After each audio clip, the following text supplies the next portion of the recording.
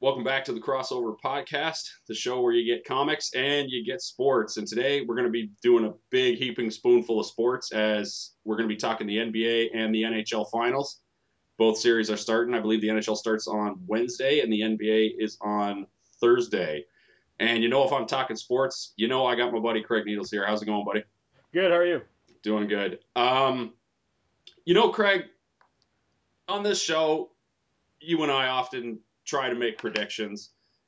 Um, Sometimes it doesn't work out. I mean, we did an entire MLB over unders predictions preview earlier this year, and we're looking pretty good on that so far. Actually, I think we're doing extremely well with We're those. doing very well. If Go on. if you listen to that one and you followed us on that one, you're probably looking at making a tad bit of money there. Was it the Kansas City over your 5-star special? Yeah, it was one of my 5-star Yeah. specials. And we're Yes, going to hit that in July? yes. um, and we had a pretty terrible first round of the. I think it was one of our collectively probably the worst predictions we've ever had was the NHL first round. Yeah, I went 4-4. Yeah, but before the series started and before the playoffs even started in both the NBA and the NHL, there were two people, I'm not going to name who, but there were two people who predicted in the NBA that the finals would end up being Cleveland versus Golden State Yep. and that the NHL finals would end up being Tampa Bay and Chicago. And I've learned a thing or two on this podcast, and one of the things I've learned is that when people are right about these sort of things, it's good to acknowledge their great efforts. So I'd like those two people who made those predictions to step forward and raise their hands so that we may all acknowledge their great good work. Hey, hello, it's us. Oh my God! It was us! Yeah, pretty good. We did it. We're geniuses. We're huge brains with great sets of hair. Like, Now oh man, you may think to yourself, hey, I need to see some proof that yeah, you wanted that Lightning Blackhawks final. You can listen to that pod, yeah, or you can go to FM96.com. It's the brother station of AM 980, the station that my morning show's on. And all the Chorus Radio London staffers did their playoff predictions on there for the NHL. And you may notice that of the 27 staffers who filled it out, I was but the only one who had a Tampa Bay versus Chicago final. So I'm feeling pretty good. yeah. And we'll get some hits on Twitter where people will come on and go, oh yeah, it's easy now to say that you got it. Bullshit. Like there were Oh, tons of so-called experts on NHL and .com and TSN and whatnot who had tons of Anaheim versus the Rangers. They had some of them had the Blues making the finals and other types of nonsense like that. So mm-hmm. there were not a lot of people predicting Chicago Tampa because the thing for Tampa was they're too young and they're not ready to go to the finals yet, and they're Chicago they've been in the mix for 6 years, they're too tired, they don't have enough juice to make it anymore, and Sharp's leaving so he won't be playing hard, and it's Here's what I'll say. I think I may have said on the playoff predictions pod for hockey we did earlier that the four best teams, or at least the teams that were going to be there in the Final Four, were New York, Tampa Bay, Chicago, and whoever won the Ducks Jet series. I thought that would be closer, but that's what we said, and it turned out to be exactly what happened. So. yeah, we both predicted that was our whoopsie. Our one whoopsie was I believe we both predicted Jets in 7 Yes, yes, against and it turned out Anaheim, to be the Ducks in 4. and it was the And Ducks in 4. looking back on it, I like the mistake was I believed in Pavlik a little bit too much, and the Ducks are a high shooting percentage team. They have been for a while, and I said this that day, and I should have listened to my own advice that they because they shoot a higher percentage than most teams do, they outplay some of their other periphery stats a little bit. But I didn't think to myself, hey, wait a minute, high shooting percentage team versus questionable goalie. Maybe that's going to be a problem for the team with the questionable goalie. I should have taken my own advice, but that's neither here nor there. The moral of the story is I got the finals matchup correct, so I probably shouldn't be judging myself too harshly. Yeah. So that's a good segue. Let's start with the NHL, and then Sure. we'll do the NBA later. So if we go to the first round of the NHL playoffs, my God, just so much fun. Every series was damn was good. moderately good to decent, except for Yeah, even Ducks Jets, which was a sweep. yeah, All the games were entertaining. yeah. The All the Jets games were kept close. losing in the last 5 minutes of each game, Right, right? or So in overtime, I think in one of the games too. It was yeah, yeah, all the games were entertaining. They're at least close, and it was an entertaining brand of hockey that those teams played. Say well about the Ducks, they played an entertaining brand of hockey, I believe. So there was that, and the other series, Montreal versus Ottawa. Yeah, the Habs got out to a 3-0 lead, but I think an ardent Habs fan at least would have been slightly concerned with that tight game six, excuse me, that they played. Because once you get to game seven, anything can happen. And two of the three Montreal wins when they got up 3-0 were in overtime. That was a remarkably close series. Most of the series were genuinely a very, very good brand of hockey. First round was good. yeah. The Habs got up 3-0, and then the Sens I think blew the Habs out in game four if I Yeah, remember, and then and then won a close game five. game five, I think game four they won by a bunch, and game five they scraped by. And game And game six, six was that 1-0 game. So. yeah, it was when Carey Price just had a classic "I got this" Yeah, game. He just went out there and he was like, "Don't worry, guys, I'm gonna stop everything and we're gonna move on." One series went 5 games. That was the Rangers over the Penguins. That series was tied 1-1 before the Rangers won the last three. And I remember that series being a lot of fun. I mean, it usually is when those two teams hook up. So 3 other series went 6 games. The Wild beat the Blues, and the Blues got to figure some stuff out. We're going to get to them later during our post playoffs. So the Hawks beat the Predators, and the Flames Canucks, which was two bad teams in a right, series, but it was so much fun to watch the whole way with right, guys flying all over the ice. And then we had two series that'll TSN's going to do features on these two series before you and I both leave planet Earth. The Lightning's beating the Red Wings and the Capitals over the Islanders as the Lightning continue a tradition of teams winning a game 7 in the first round that go on to make the finals. right. Yeah, which seems to be happening somewhat regularly. And here's the thing about that Lightning Red Wings series is Tampa Bay played remarkably poorly in that series. Basically, everyone except for their three the triplets Kucherov, Johnson, and Palat was not good in that series. Stamkos included.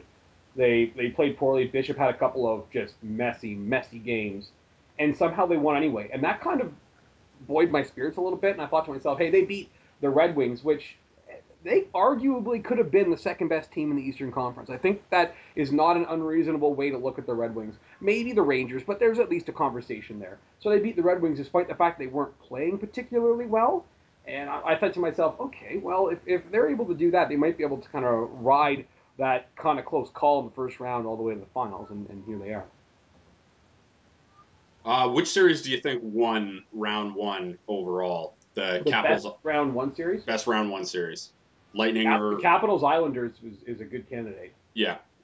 Do you think it's Capitals Yeah, you know Islanders what? or Yeah, that's what it was. That was a series that I enjoyed watching the most. yeah? I think it was. I mean, it had I think the middle 3 games of that series all went to overtime, and then it just ended. Ovechkin was doing stuff, and then Right. we got to hear Either it. team could have won. It was Yeah, yeah, it very, could very have good gone either series. way. Yeah, very good So series. we get to round two, which yeesh. I mean, not the most competitive of rounds. There was really only one competitive series. There was the Hawks swept the Wild in that series. Like the games were kind of close, but you watched it and you never felt like Chicago was ever Not not. going to win the series. Yeah, was Yeah, ever not and going to win I that. agree with that. I felt when I was watching that series, you're like, okay, maybe Minnesota gets this one, but there was never a point where you're like, oh wait, maybe Minnesota's got enough here to beat them 4 out of 7 times. It was never the case. So the Hawks got out of that one with relative ease. In the West, the Ducks were toying with Calgary. It felt like Yeah, it just that series was never close. And you can talk about there was an overtime game. I think Game 5 went to overtime because Perry scored at the end. And there were some close games, but it just felt like the Ducks were always in control of what was going on, yeah. and you would never thought for even a half second watching that series, okay, maybe Calgary's competitive here. Just was never something that crossed your mind. In the Montreal versus Tampa Bay series, Tampa Bay had spurts that looked incredible in that series, and then it felt like they took the foot off the gas a couple of times. But when Absolutely, Tampa they did. Bay wanted it, you could sort of like, all right, this is what's up, this is what's going on. But yeah, they definitely took their foot off the gas a few times. And there's a rumor that John Cooper sort of have confirmed that before that game that game 5 in Montreal, a lot of the team came down with some sort of illness, some sort of food poisoning type problem.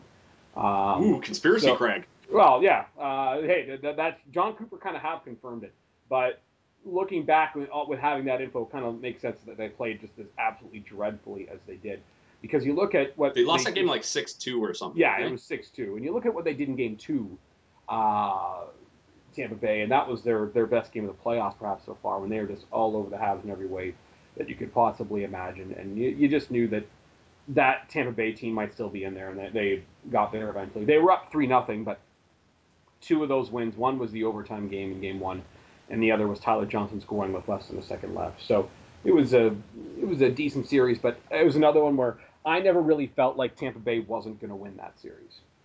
No, once they got game 3 in Montreal, um, you felt like that one was over. I they really, I mean, you mentioned that they took their foot off the gas. Unless if this food poisoning thing is true, which I actually, to be honest, I didn't read anything about that. I did not know that, so that's new information to me. The way I had it in my head was the Lightning got up 3-0 and absolutely cashed in games 4 and 5 Right. before they were kind of like, Uh, hey, we better go ahead and win game 6, because like if we go into game 7 in Montreal, or I think it was in Montreal, wasn't it? yeah, Or it would have been in it would Montreal. have been Montreal, and Carey Price could have been like, hey, I got this again. Don't worry about it. So Tampa went out there and I think beat them like 4-1 or something in game 6. Um, the last series in round 2, holy hell. Rangers Capitals, like this series, this series should, like, they should make a DVD highlighting just this series. Like, if the Stanley Cup Finals can be as awesome as this series was, I will take it. But like, the Rangers won in a Game 7 overtime. Yeah, really All good. all 7 games in the series were decided by one goal. Yeah, and there were some moments of ugly hockey there, Yeah, but it was exciting hockey just because of the closeness of the two teams, and they're relatively evenly matched. yeah. The final score of that series, like if you total all the goals in that series, the final score was like Rangers 13, Washington 12, which is Yeah, just nonsense. Only two really goals. close. Yeah, only 2 goals or 2 games featured teams scoring 3 goals or more, which was games 2 and 6. I mean, just so entertaining. Like, if they put out a DVD of this series, I would buy it. That's all I'm saying. I'm not a fan. Like, I'm not a fan of either team. Just as a fan of hockey, I would absolutely buy that series. And Um, as we predicted, whenever the Capitals go down, there's going to be all sorts of heat in Ovechkin, no matter how they played. Ovechkin was really good for a lot of he that was series. fantastic in that, and He was really good for a lot of that series. he had a goal and an assist in the game 7 too, Yeah, didn't he? well, I guess that wasn't enough. No, Yeah, he was really, really good for a lot of that series, and of course, he still takes all sorts of heat for the way it went down. But he's got nothing to worry about. no. Are we going to get any kind of Ovechkin needs to be traded nonsense over the? I don't think so. I think that those columns would have come already if Yeah. they were going to exist, and they don't. So All right, so we've got that going for I us, think which yeah, I think that we've dodged that bullet. If they lost to the Islanders, it may have been a different story. But the fact that they won, yeah, that kind of helps them. And like they've got a nice little foundation there. They've got some young players that are going to be ready to contribute a little bit more in the next few years. They don't have a lot in the pipeline as far as top prospects go, but they've got some guys who are younger, and you can expect them to be better a little bit. Burakovsky and obviously Kuznetsov. And they've got some money to play with the cap here. Maybe Mike Green isn't back, but I think they can live without Mike Green at this point in their lives. So that might be a team that is one that you can watch for next year, winning the Eastern Conference, depending on a few other things and how they play out. so that puts a capper on the second round of the NHL playoffs. We get to the third round, which just, oh my god, so much awesome. Um, both series go to 7 games. Tampa beats the Rangers in 7. Chicago beats Anaheim in 7. We both predicted these two teams to win, and we were only off by a game because I think we both had Chicago in 6. Yeah, We had Tampa in 7, which we got bang on. We both had Chicago in 6, which, it took them one more game than we thought it would. The Ducks and the Hawks. The fact that it was a Ducks Hawks series, like we got a Gordon Bombay series. You and I are both unapologetic fans of that franchise, yes. of that particular movie franchise. So when that series started and Twitter flooded with tons of like, like all the Mighty Ducks references from the very first one with Hawks. Hawks, Comet Ducks to settle championship. Yeah, Oh so good. God, everything just so much. And the Ducks and Hawks back and forth series, I believe they won alternating games until the Hawks ended up winning the last two. And just a couple of overtime games. There was that crazy game where I think it They was game scored twice in the last 2 minutes. That was game yeah, 5. game 5. Yeah, the Hawks scored twice in the last 5 minutes, and then was it Corey Perry who scored in? No, Perry set up somebody in overtime, I think, to win. No, the overtime winner was Bolesky, wasn't it? somebody who smacked it up the rebound. Yeah, I think it was Bolesky. Oh, Either so much way, money for that guy. it was really quick into overtime, which was a nice thing with that one because that game started late. Yeah, it's like a 45 seconds into overtime or something. Bolesky got a pass from Getzlav, I think, on a 2-on-1. Here's the amazing stat about the Blackhawks, by the way. That series is tied 2-2. In the Jonathan Toews, Patrick Kane, Duncan Keith, Brent Seabrook, Patrick Sharp, Marian Hossa era. Actually, I guess Hossa doesn't count in this because he didn't get there to 2010. But in the era of having those 4 guys in series that become tied 2-2, the Blackhawks, um, they've never lost a series like that. It's pretty incredible. In games 4 through 7 of playoff series, the team is 40 wins and 14 losses. It's ridiculous. So the Hawks brass will be lobbying to make the NHL playoffs best 2 out of 3 from now on, I guess. Make sure that they turn it on early in the series. Exactly. Yeah. And then not to be outdone by that particular Game 7, but Rangers Lightning. Oh my goodness! Talk about a back and forth series. Tampa goes up 1-0. Rangers win 2 in a row to make it 2-1. Then Tampa wins 2 in a row to go up 3-2. Then the Rangers You got it tie it backwards. It was 3-3. Rangers 1-0. Tampa 2 Was in a it? row. Yeah. Uh, Rangers 1-0. Tampa 2 in a row. ah, And then the Rangers evened it up, and then Tampa won at Madison Square Garden. yeah. Rangers won to force Game 7. Tampa wins in Madison Square Garden again.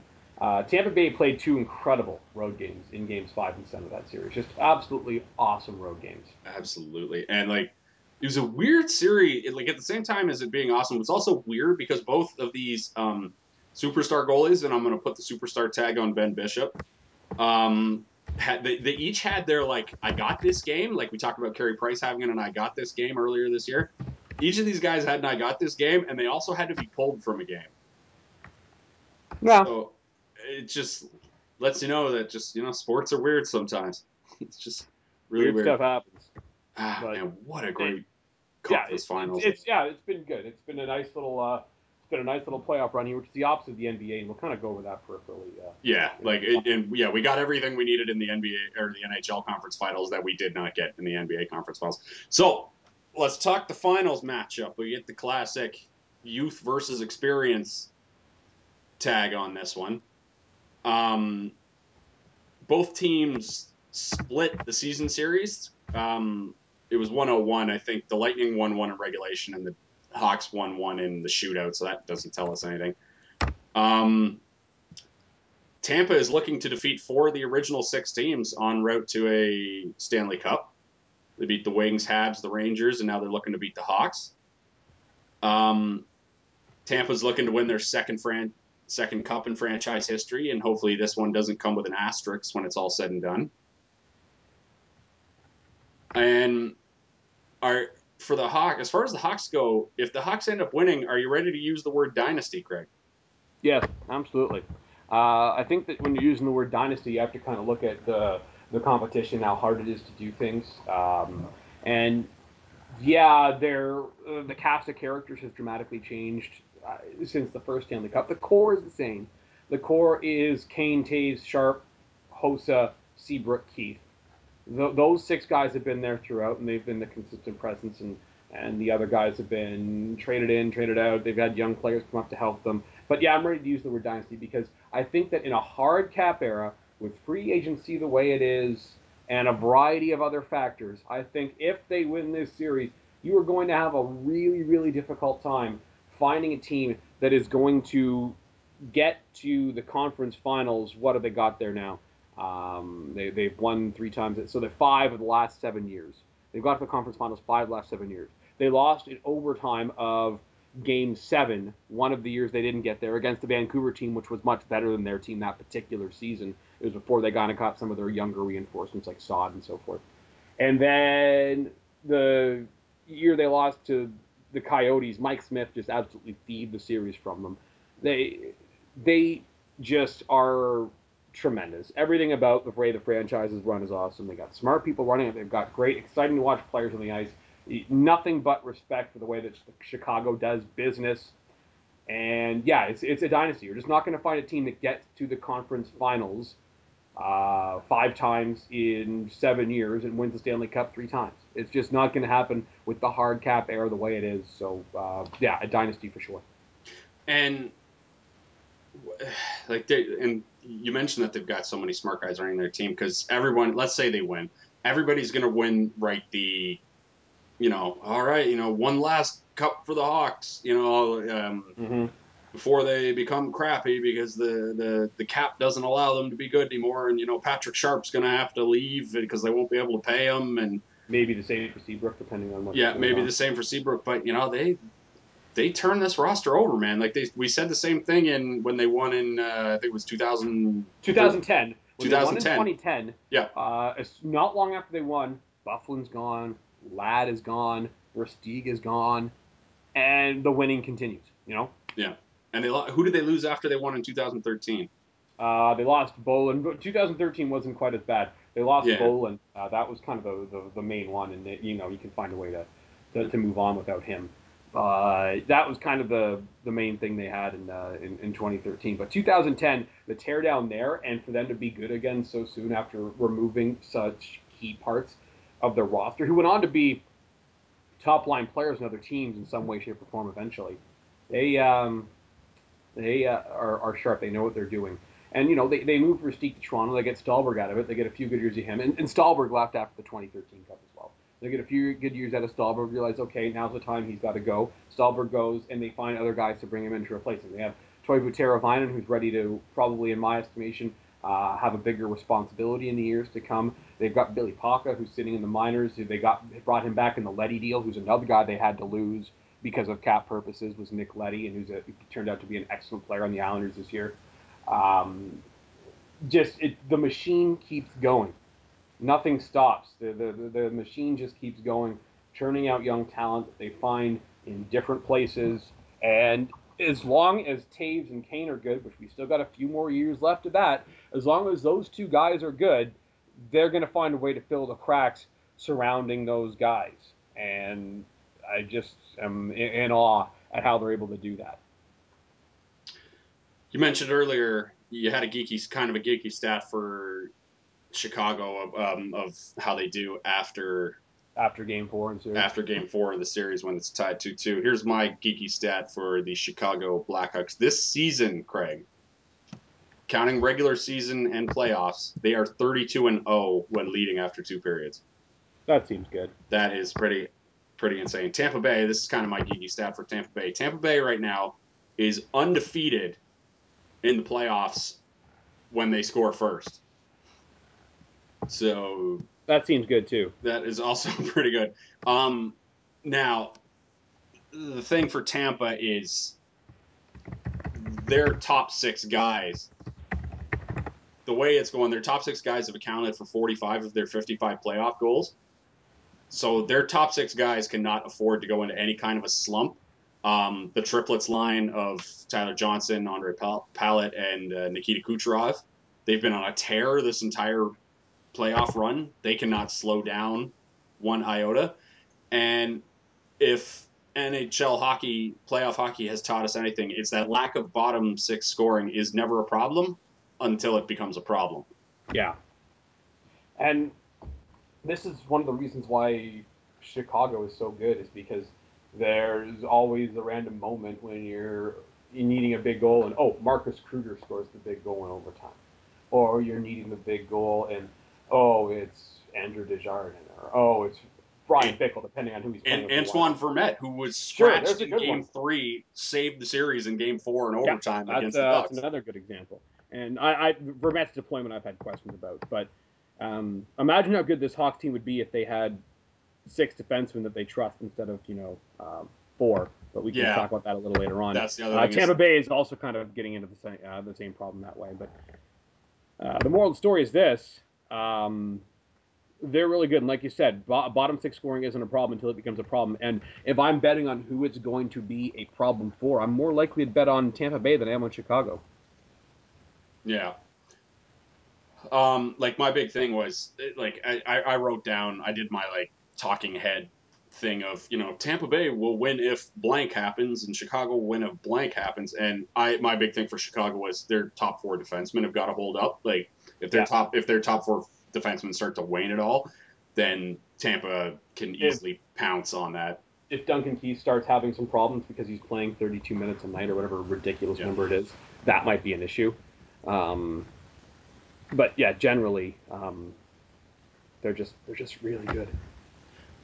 Let's talk goaltenders for this one. Um, it's really weird because like both can show up and not show up seemingly at will. Like it. I don't know. It seems like they both kind of just go like it seems like each coach goes to each of them before or goes to the goaltenders like, "How you feeling today, Ben?" And Ben's like, "Having a good day." And they're like, "All right, let's go out there, guys." And then like, and then you can do the same thing, and then they're just not having a good game. Like Crawford's been pulled from a few games, and he's had some shutout performances. But for Corey Crawford, we've seen this act before, right? Like where he just Has a couple questionable games, but yeah, when it is on the line, he's there. Yeah, yeah, he's very Chris Osgoody in his intricacies, I would say. Um, that's actually a really good comparison for him. Whereas you never would have thought that Chris Osgood was one of the 5 best guys in the league, or maybe even one of the 10 best guys in the league. But he gets on a good team, and there are enough playoff runs where he's either very good or at least doesn't ruin it that he um, he becomes a guy that people talk about quite a bit. And I don't buy that Chris Osgood should be in the Hall of Fame argument. I think that's a little bit silly. oh God, no. But I think that Corey Crawford and Chris Osgood are a very good comparison. Yeah. Let's continue our kind of talking head thing. Give me your quote unquote X factor guy for each team. That's a good one. Yeah. Um, Here, I'll start off with mine. Give you a second to think for about it. for Tampa Bay, I'm going to say it's got to be Philpott. Yeah, I I had. think that you can the triplets. They're not going to be as effective as they've been throughout the playoffs. I think the Blackhawks are going to be smart and try to find a way to neutralize them a little bit. And Stamkos isn't going to be able to carry all the way by himself in that first line. So the Stamkos Filppula Killorn connection that's got to be a little bit better for Tampa, or at least a little more consistent for Tampa than it has been so far. Because I for just don't know if they're going to be able to count the same scoring from the other line. for Tampa, I had see we're on the same wavelength because I had my X factor guy for Tampa was Philippa's line mate Alex Killorn, who you Yeah, mentioned. same deal essentially. Yeah, exactly the same deal. Killorn has I don't know if you noticed he's got 7 goals and 2 of them are game winners so far in this Yeah. playoffs. 16 points to go with the rest of that. For Chicago, I kind of wussed out and I said that Corey Crawford was their X factor, and I just kind of said, we've seen this act before from him where he kind of stinks and then gets it together in the finals and is just has his ups and downs, but is genuinely a solid goaltender.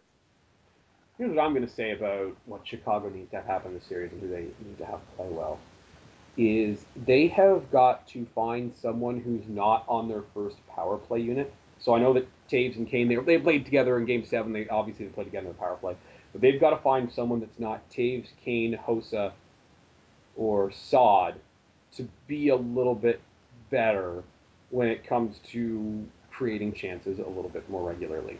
Um, I understand they get some key goals from certain guys from key times, but eventually, if those guys have a little bit of a difficulty putting the puck in the back of the net, they're going to need to find somebody else who can do it. So they need to find someone a little further down the depth chart. Maybe it's going to be Toivo Teravainen. Maybe he's a guy that has to Loves find a me way some to create a little Teravainen. bit of offense, which would be fun.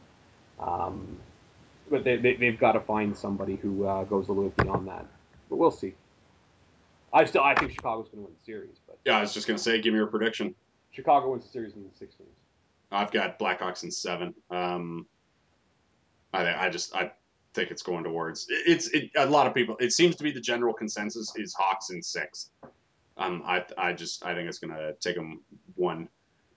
extra game. I think it's going to be interesting to see how Tampa. We talked about the depth problem on Tampa Bay's on Chicago's blue line, but Yep. Tampa Bay, just the way things have gone lately, and based on injuries and guys who are clearly not playing at full health, Strawman and Hedman are pretty much their only guys who are playing reliably good right now on defense.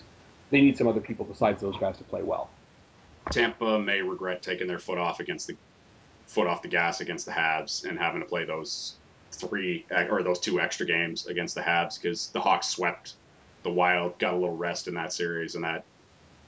Yeah, Tampa Bay hasn't had the rest series, and Yeah. if you look back at the history of Stanley Cup winners over the years, there's a rest series somewhere in Mm-hmm. there for all of them. Yeah. And Tampa Bay has played one game short of the max so far. Yeah. Whereas Like Tampa. Chicago is 4 games short. Yeah, Tampa's trying to do the. I remember in 2008, my beloved Boston Celtics of the 20 or of these 16 games that you have to, or how many, or sorry, what is it? Max 28. play is 28. Max, you played 28. The Celtics played 26 of 28 in order to win an NBA title. And the uh, Lightning are, dangerously close They could to hypothetically do 27 of do. 28 if they Yeah, win the series in 7 games. exactly. Yeah. I'm going to ask you a couple of off-season questions here that I think you'll enjoy and have a little bit of fun with. Which player do you think made the most money for himself this off-season? During the playoffs here, Yeah. Matt Bolesky. Oh, agreed. I had Valesky too.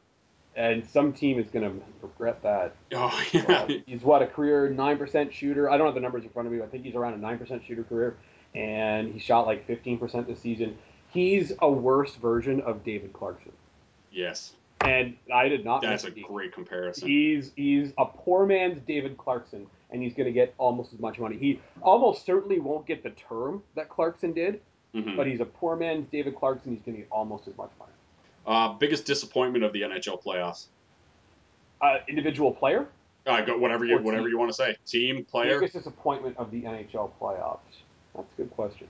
It's going to have to be the St. Louis Blues Yeah, I got in the some way, Blues. shape, or form. Yeah. Because as we talked about before on the preview, I'm like, okay, I'm willing to give them a pass on playoff failures gone by because just through no fault of their own, every single time in the first round they looked up, uh-oh, Chicago, uh-oh, Los Angeles, and those teams are better than them. Mm-hmm. Minnesota's good. I don't know if Minnesota's supposed to be better than them. And They aren't. I think that there might be some changes in St. Louis's offseason. I think there have to be some changes, and they're not getting rid of Hitchcock, which I think is a good move. They should keep Hitchcock. The question is, does some of the roster need to be turned over? Does some of the roster need to be altered? They've got some good young guys who are coming up, your Tarasenko's and Dmitry Yaskins and guys along those lines who are ready to fill top 6 roles, in my estimation. In an offseason where there isn't a whole lot of top 6 forwards out there, are the St. Louis Blues sure they still need TJ Oshie for next season? Are they able to get a very good price if they move a guy like Oshie? That's something they have to consider because if some teams looking to upgrade their offense this offseason, look at the free agent list. It's just not there. It doesn't exist. So it's going to have to come via trade, which is why I think that St. Louis might be able to move a guy like Oshie for a king's ransom. And if the Leafs decide they want to move a Joffrey Lupul or a Tyler Bozak, it might seem like it's going to be tough based on the contract, but I think they'll have a chance just because teams that have money to spend this off season, there's nowhere to spend it in the free agent market. It's going to have to be in the trade market. Yeah, that was going to be my second question, or my follow-up question was going to be, what do you think the Blues do this offseason? And just, I mean, you already summed it up that they've got it seems like a TJ Oshie trade is coming, doesn't it? They gotta do something. I Yeah. think that they would be not doing themselves the right thing if they go into camp with the exact same group next season. I'm not saying it's TJ Oshie's fault, far from it. I just No, think he's absolutely the not. easiest guy to move based on what they've got Mm-hmm. because the replacements might be in house. I couldn't agree more. All right, here's a little segment I think you're going to have fun with. We're going to do this for the NBA too, but I'm just going to say a name of a guy who's about to become a free agent, and you just go ahead and say what team you think they're playing for next year. Andre Sakara. Huh. That's a tough one. Just so many teams could use a defenseman. Colorado. Sure. Yeah. Hey, if they that's as good a response as any of them. God, I hope so. Like, That's as good a response as any my, of my, them. my thing with like Sakara is a great player, but you kind of want. I like he is the only really good. I mean, him and Mike Green, but Sakara is better than Mike Green.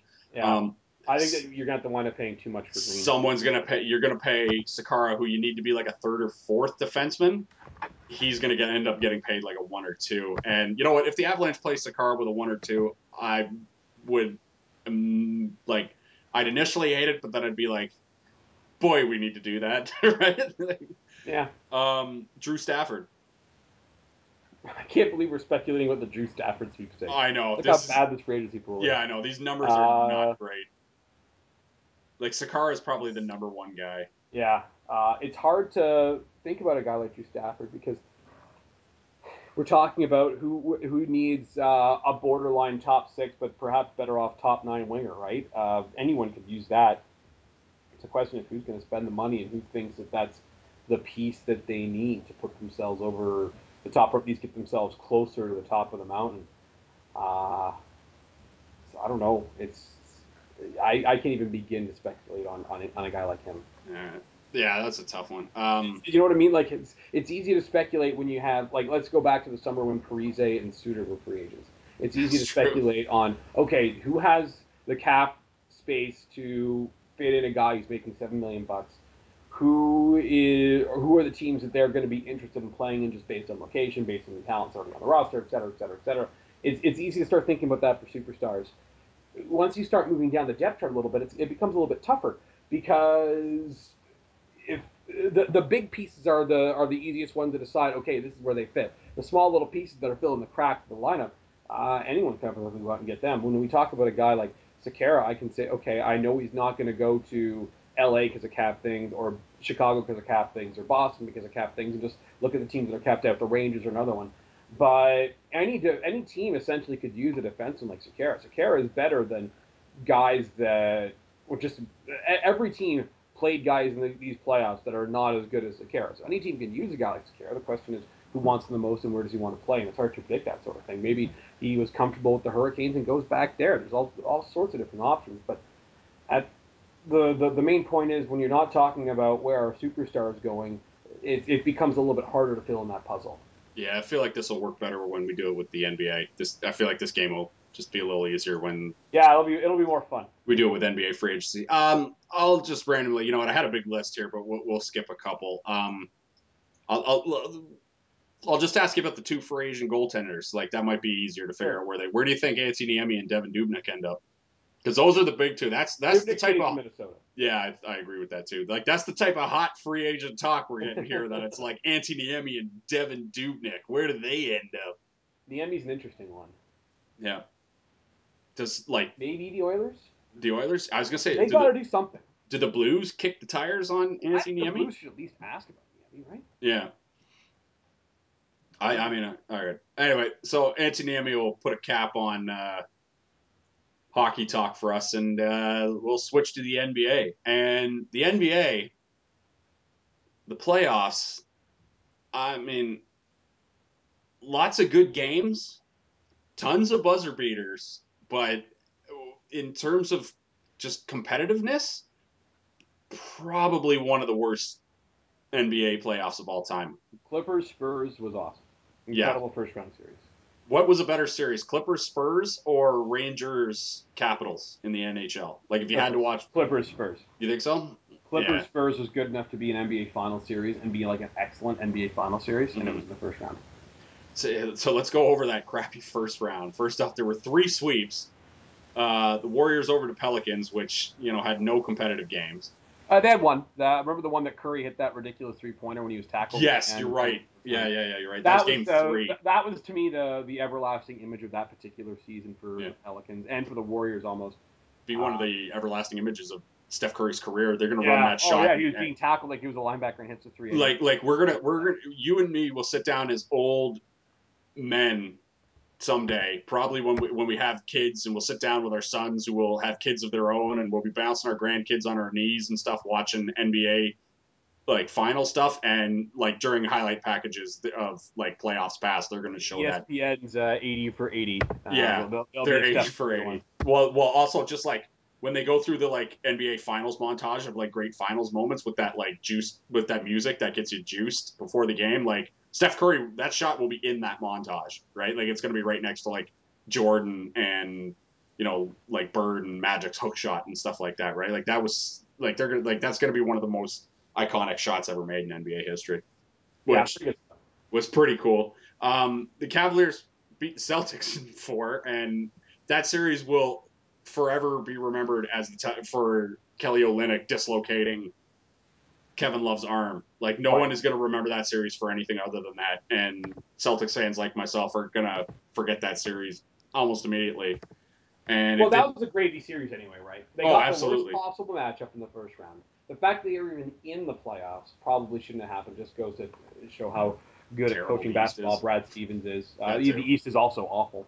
Um, but that was a gravy series, and again, they got the worst possible matchup. Here's the thing: is you can outcoach people, and you can out hustle people, and you can try to outthink people to a certain point, but once the three best players are on the other team, which was the case with the Cleveland and Boston series I would until Love say got like hurt. 4 or 5 of the best players were on Cleveland in that series. That's a good point. Like, is J.R. Smith better than anyone on the Celtics roster? Like, that Well, might be true. he's better than them right now, but there's a couple guys in the Celtics where when it's all said and done, they're going to have better careers than Yeah, J.R. yeah, Smith. that may be true. But if you wanted to win a game tomorrow, J.R. Yep, Smith might be better than anyone on the absolutely. Celtics. Shumpert might be better than anyone on the Celtics. That's Tristan true. Thompson probably is better. Okay, yeah. Obviously, it's getting a little bit crazy here. I think that the Celtics got Atlanta in the first round. They could have at least made Atlanta think about it. Yeah, I think they could have pushed Atlanta to 6. I feel like Yeah, they would have, at the very least, they would have won one of those two they home would have games. won a game. Yeah, yeah. Yeah. But Um, the Wizards ended up sweeping your Toronto Raptors. Do you want to have a moment to talk about the Raptors at all, or?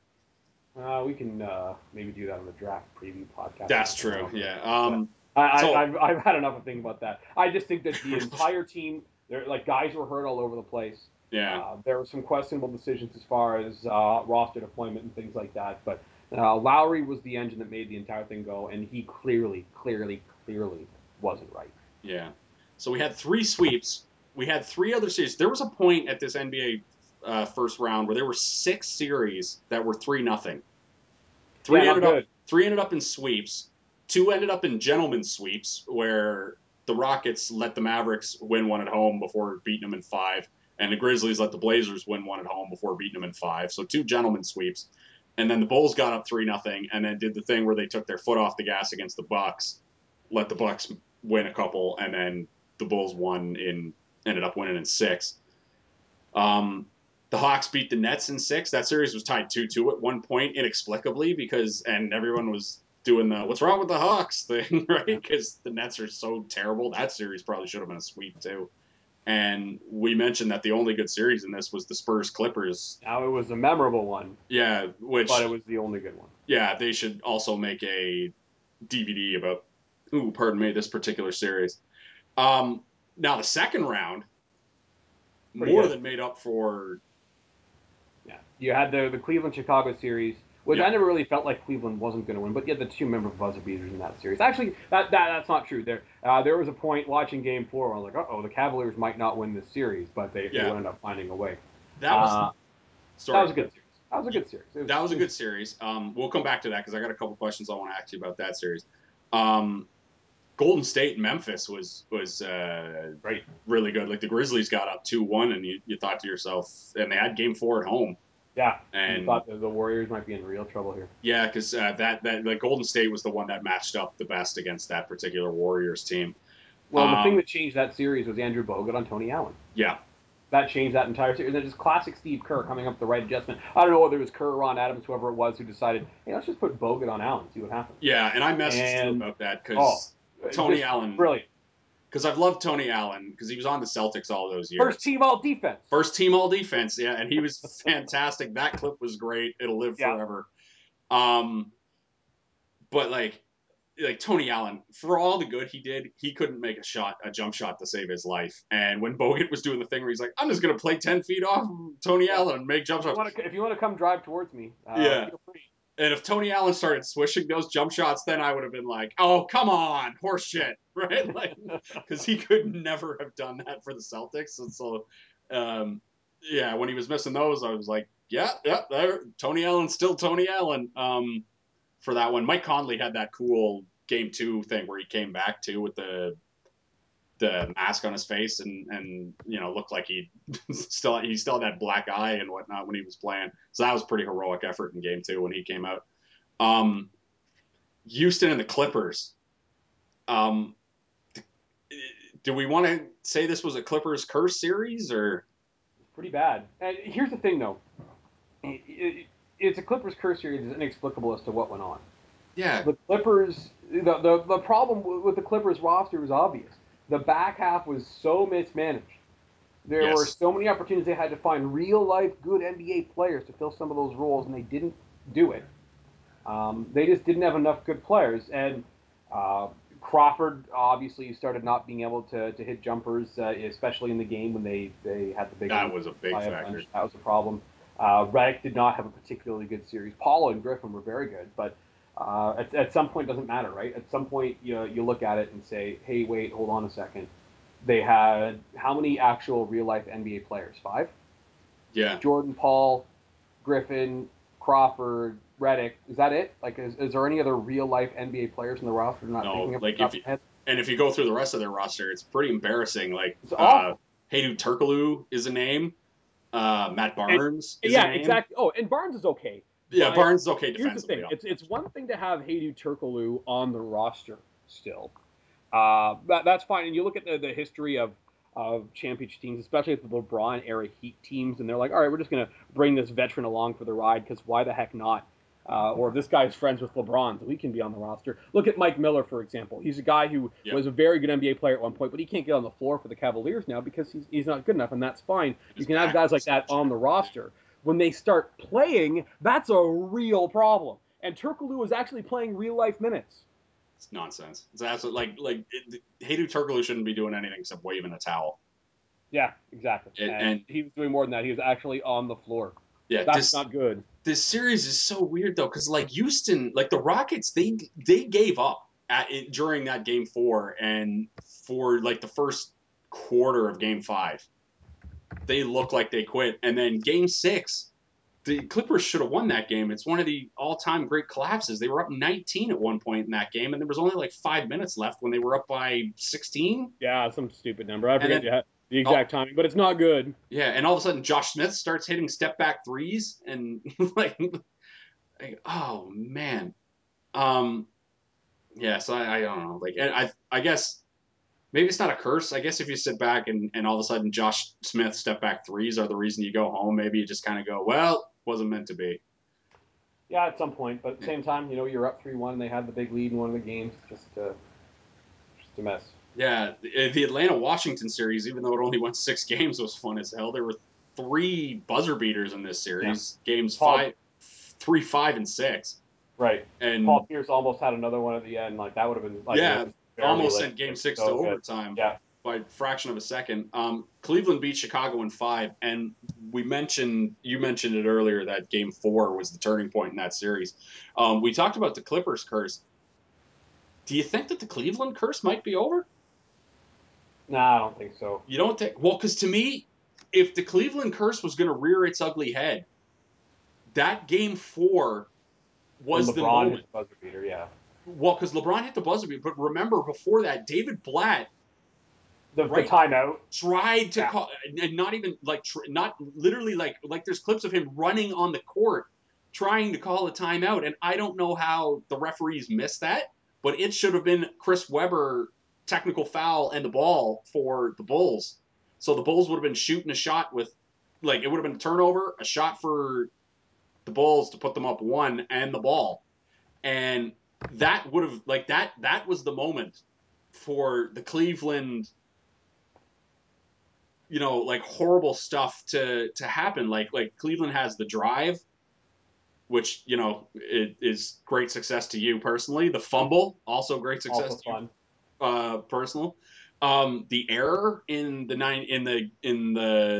Tony Fernandez, the yep. Tony Fernandez era. There was the shot by Michael Jordan, so we would have had the drive, the fumble, the am I forgetting any? The decision. The decision, right? And then Yep. we would have had the timeout, right? Like to Yeah, me, I just think that the Cleveland curse isn't over until one of those three teams wins the title. that's true. I mean, like And we'll get to that whole thing later in the discussion here, but I don't think that one of those three teams wins the title. yeah, I mean, I just to me that was and like the NBA referees, damn them because they get a lot of things wrong. Damn them for robbing us Having the timeout be a thing. of having the timeout be a thing. Because like if that was a thing and the Bulls go up 3-1, no way Cleveland wins that series because I don't think so.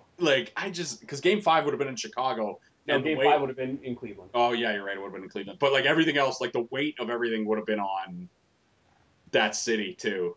It would have been LeBron's greatest performance yet. And speaking of Yeah. LeBron's greatest performance yet, we're going to need that to get a competitive NBA Finals here. But Yes. Now the third round, if I can use my comic book guy voice, worst conference finals ever. yeah, not good. Uh, Terrible. yeah, the Cleveland Atlanta series, like you just watch that entire series, and yeah, I think the game three was close. It went to overtime, but you watch Yeah, that entire series, and you never thought to yourself like, hey, maybe there's a chance Cleveland doesn't win this series. yeah, and the Like fact, that thought never enters your head the entirety of it. And Cleveland was missing a pretty good player. And Atlanta started getting seeing some guys get hurt, and obviously that was a problem. And maybe if they have Cephalosha at least makes LeBron have to work a little bit harder at some point, but still, um, it just wasn't competitive. The East was so bad that, and just think about when Kyrie wasn't around, which team is there a huge difference between Carmelo Anthony's supporting cast of the Knicks and the one at the start of the year and the one LeBron had in the conference finals against Atlanta? Like two of the faces are literally the exact same people. yep, Uh, but yeah, someone put on Twitter, I forget exactly who phrased it this way, but what we essentially just watched was LeBron lead the Knicks to the NBA Finals. Like that's how good LeBron is and how horrible the East is. yeah. One sweep, another. Like think about this. Other than 76ers, put LeBron on any team in the East this year. Which team doesn't win the East? Uh, Nobody, none Like of them. They all win the East, and the every team, Sixers. I'm every not team, willing to rule out the Sixers either. yeah. Like who doesn't win the East if you just put LeBron on their team? And the answer, like you said, it might be zero of the teams. So yeah, so we had one sweep. The other one, Golden State beat Houston in 5, which was a gentleman's sweep. They let Houston get one at home, where in a game where James Harden just went absolutely nuts. Only games 1 and 2 were competitive of the 5 games. Do you believe in the little B curse? I don't even know what the little B curse is. Oh, you don't know what that? Okay, so little B is some sort of rapper. I'll probably butcher this thing as well, and then little B will end up cursing me when he doesn't listen to this. But I guess Little B is some sort of rapper, and I guess he has some sort of practitioner in voodoo. I don't know the full Oh story, God. but he was the guy. He cursed Kevin Durant about a month before he broke his ankle. I don't remember over Oh what. no. I don't remember I over. hate little B already. Then. Yeah, I don't remember over what.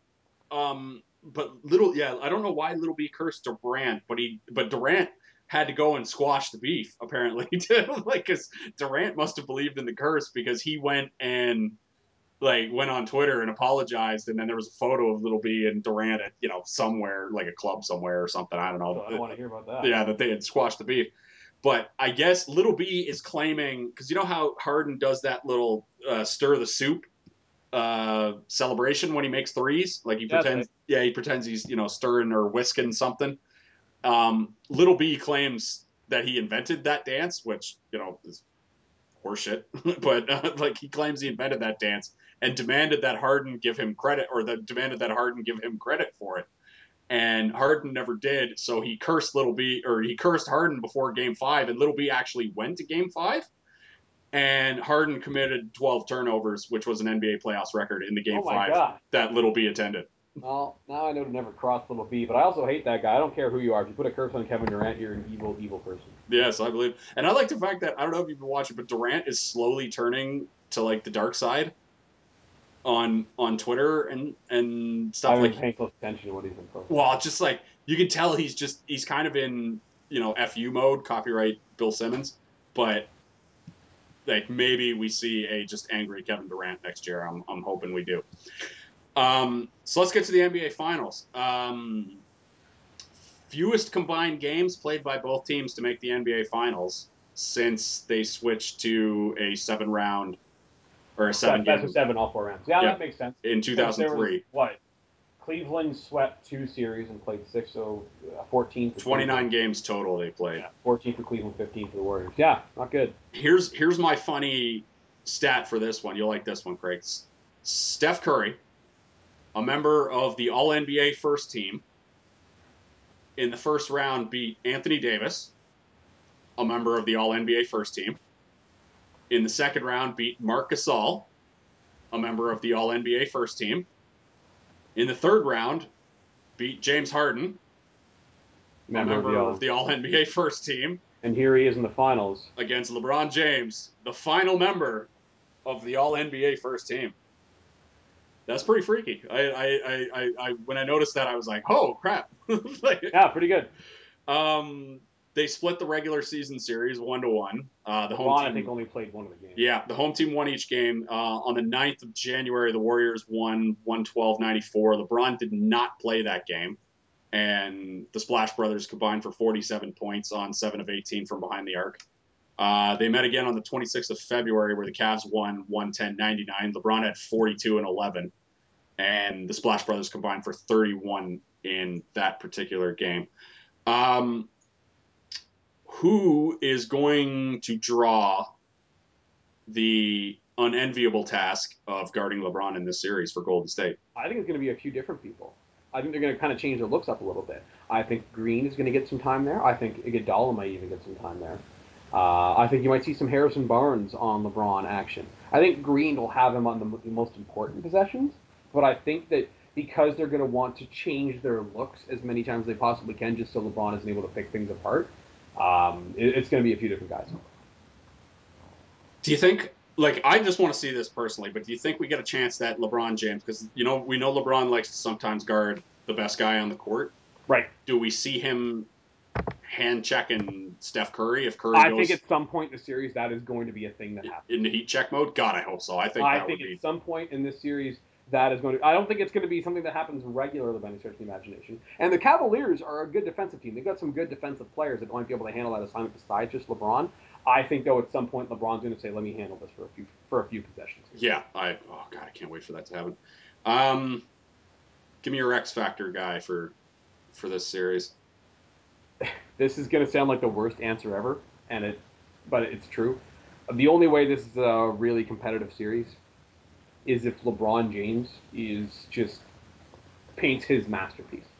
LeBron James. So LeBron James. LeBron James is the X factor for Cleveland, just because Yeah. if you look at the other guys on the court, like maybe Kyrie has a big series or something along those, I don't know, but I just think that the talent deficiency, the gulf between the two teams is big enough that um, if this is going to be a competitive series, LeBron has to do the heavy lifting. Has to be great, and I think he's going to be great no matter what. But it has to be a level of greatness that we rarely, if ever, see in team sports in North America. And LeBron, if anyone's capable of that, it's him.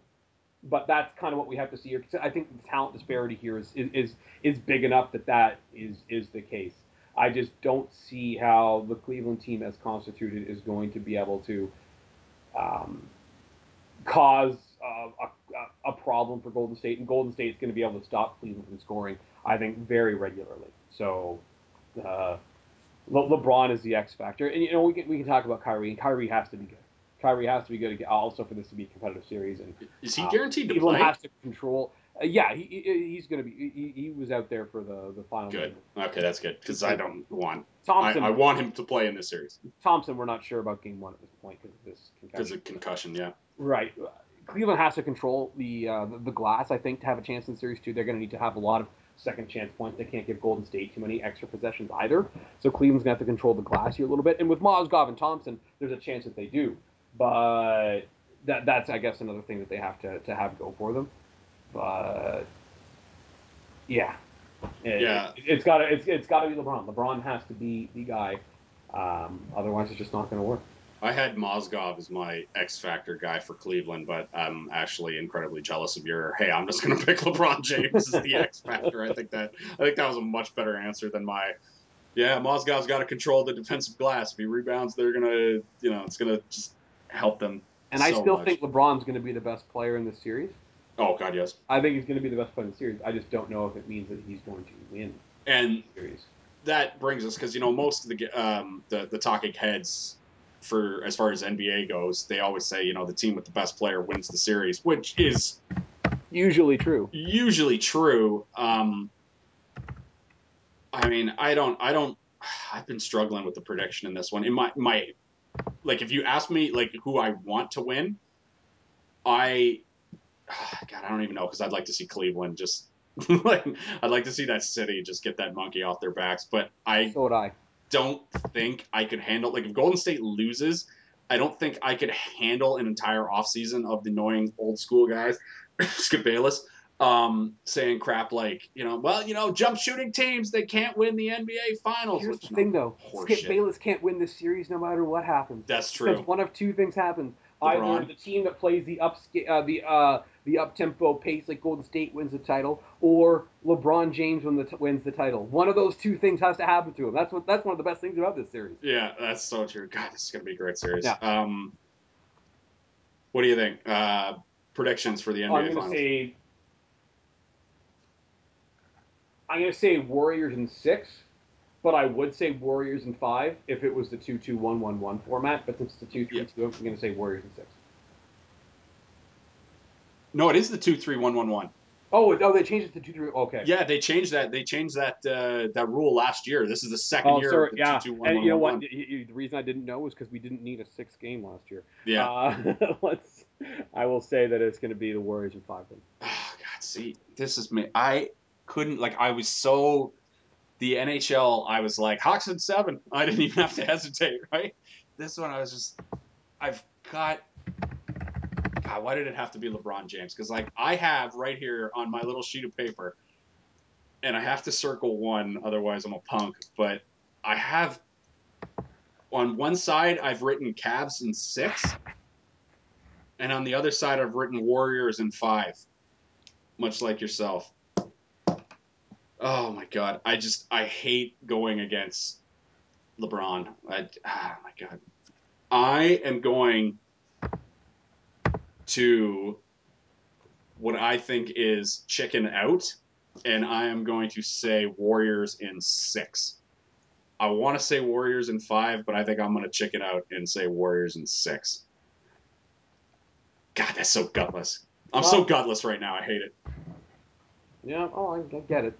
Um, I I just I think Golden State's X factor in this Yeah, series I is just and they've clearly got the better coach. Like the coaching aspect in this, Golden State wins the coaching aspect. Yeah, and long running shot. away. Like David Blatt tried to, like we mentioned it earlier. He tried to do the he tried to have one of the all time great blunders that would have been on top 10 biggest mistakes in the history of the NBA or just in the history of sports with that timeout called. Meanwhile, Steve Kerr's pulling all of the right strings, and not only that, but Blatt like tried to call the timeout thing that nearly bleeped up that entire game and series and maybe even playoffs for the Cavaliers. And then he went into the huddle and said, "LeBron, you're taking it out of bounds." And then LeBron was like, "No, I'm not."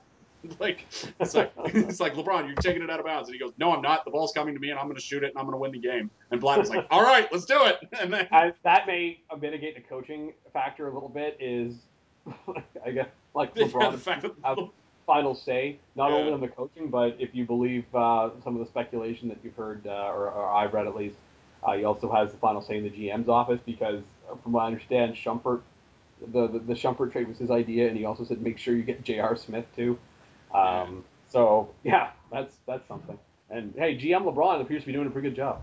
yeah. I mean, it's just like I can't imagine. Like I thought that Eric Spoelstra was going to be the all-time tail riding coach of sports history, but like I think Spoelstra gets unfair credit. I'll admit, like he, like he he's at least a he coach. yeah, and here's the thing.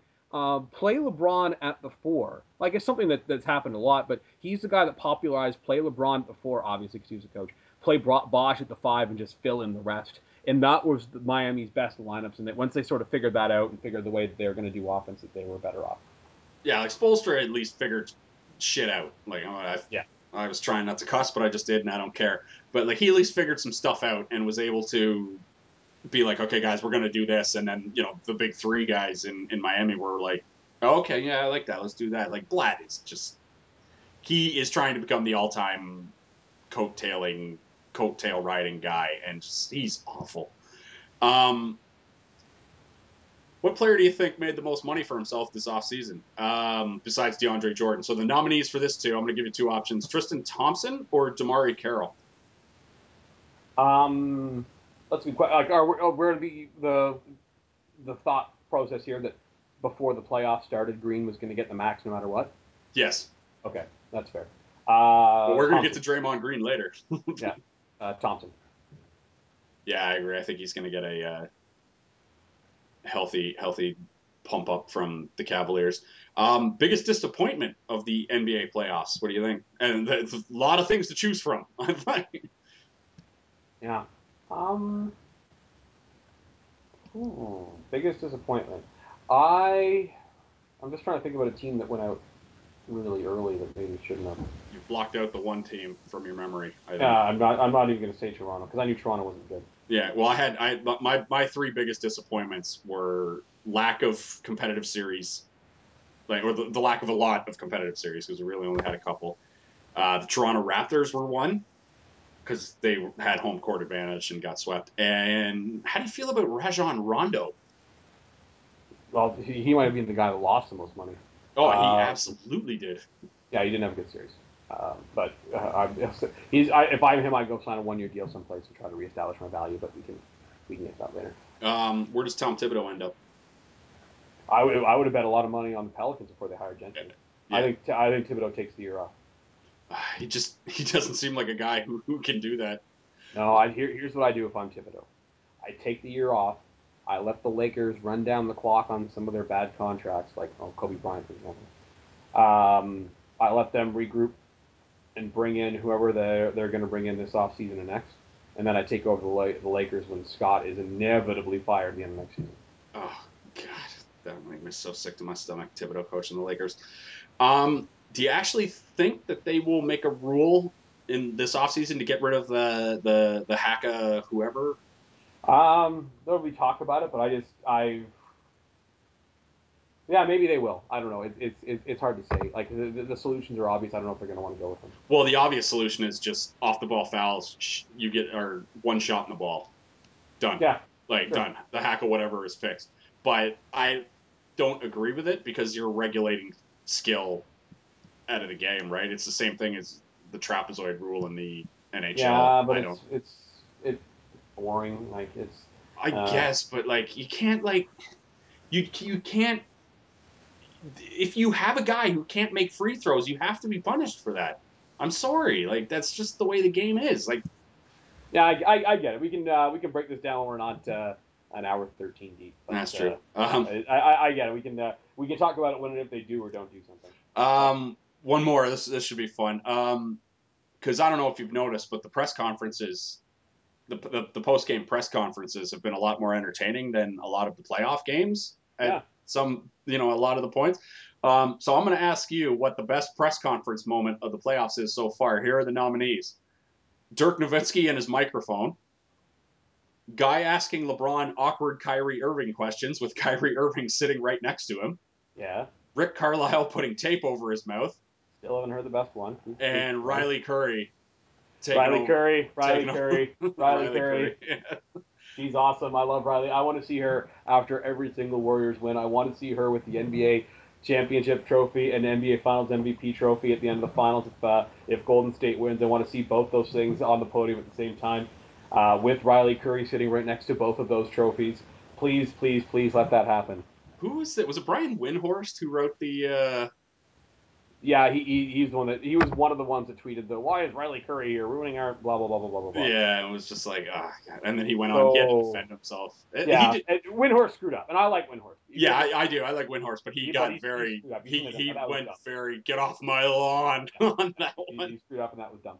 Yeah. All right. So we'll play the old. I'll say a name, and you say what team you think they're playing for next year. This should probably be a little easier with the NBA guys. Right. Kevin Love, Los Angeles Lakers.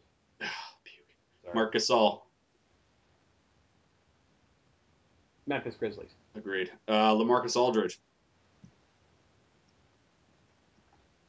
San Antonio Spurs. Oh, I love it. Love it. God, I hope that. Think about Please. Pop with a guy like that. Oh my God! Please let that happen. Kawhi Leonard, he's restricted though. San Antonio Spurs. Agreed. DeAndre Jordan. I heard some people talking about Portland for him. That would be fun. I'll go with Portland. I don't think he goes back to the Clippers. I think the Clippers realize that they have to do some things and shift some things. And they need money. Right. Draymond Green, who's also restricted. Golden State Warriors.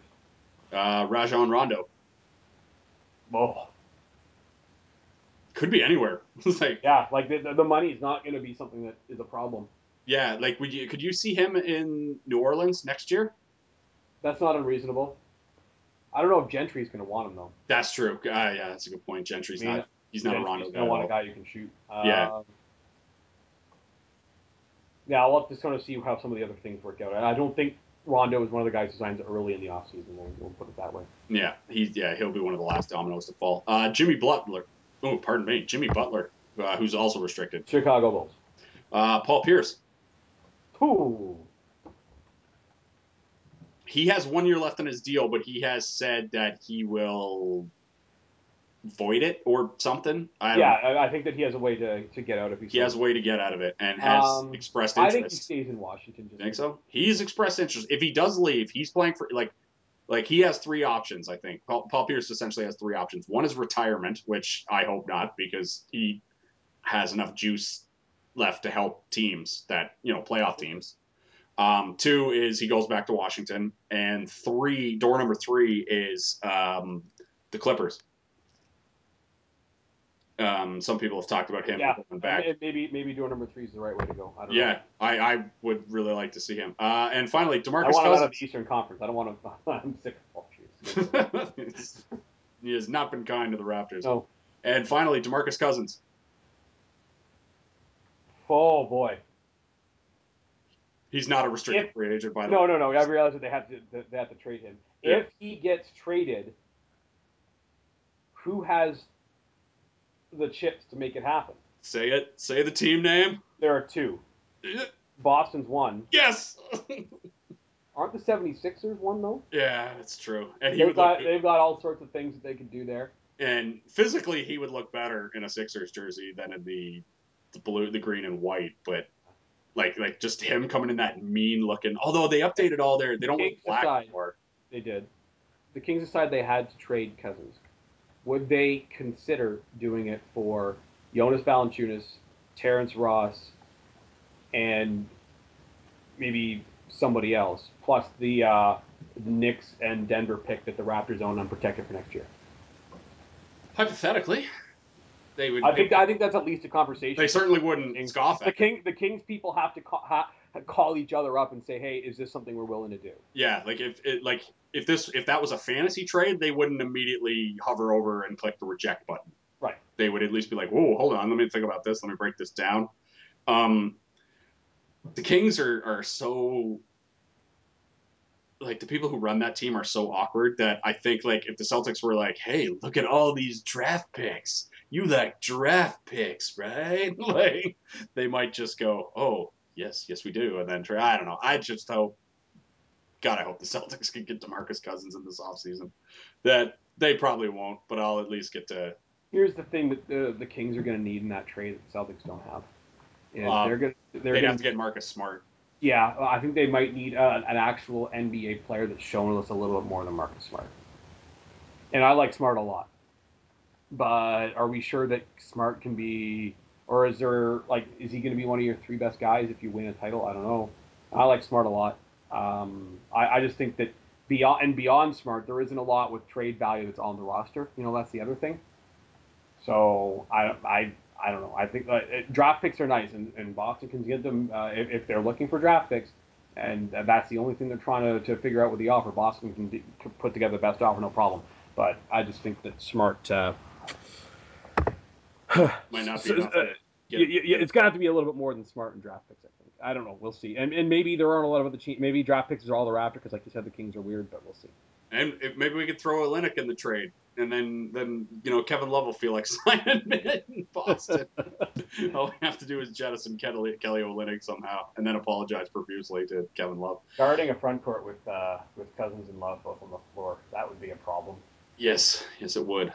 I think Love is going to get back to being Kevin Love once he gets off. I think so too. He wasn't used properly, and the frustrating thing about the injury against Boston was in the Celtics series they started to use him properly, and I don't know if they were just waiting for the playoffs to do it or what, but they started using him more like Kevin Love should be used, and then all of a sudden he gets hurt. So. Yeah, God, that was tragic, and I don't think Olynyk did it on purpose or anything. But no, I think I think he did a reckless thing. Yeah, very reckless. That if you're pulling on a guy's arm like that, like the thought, hey, wait a minute, maybe he might get hurt, should cross your mind.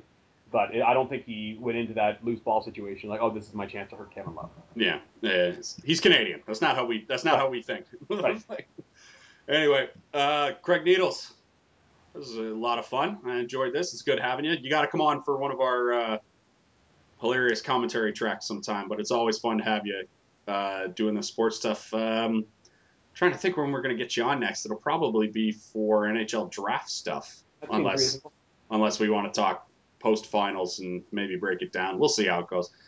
Anyway, once again, thanks for coming out. Talk soon. Do you have anything you want to plug before you go?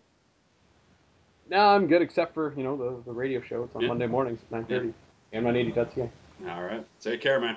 Bye.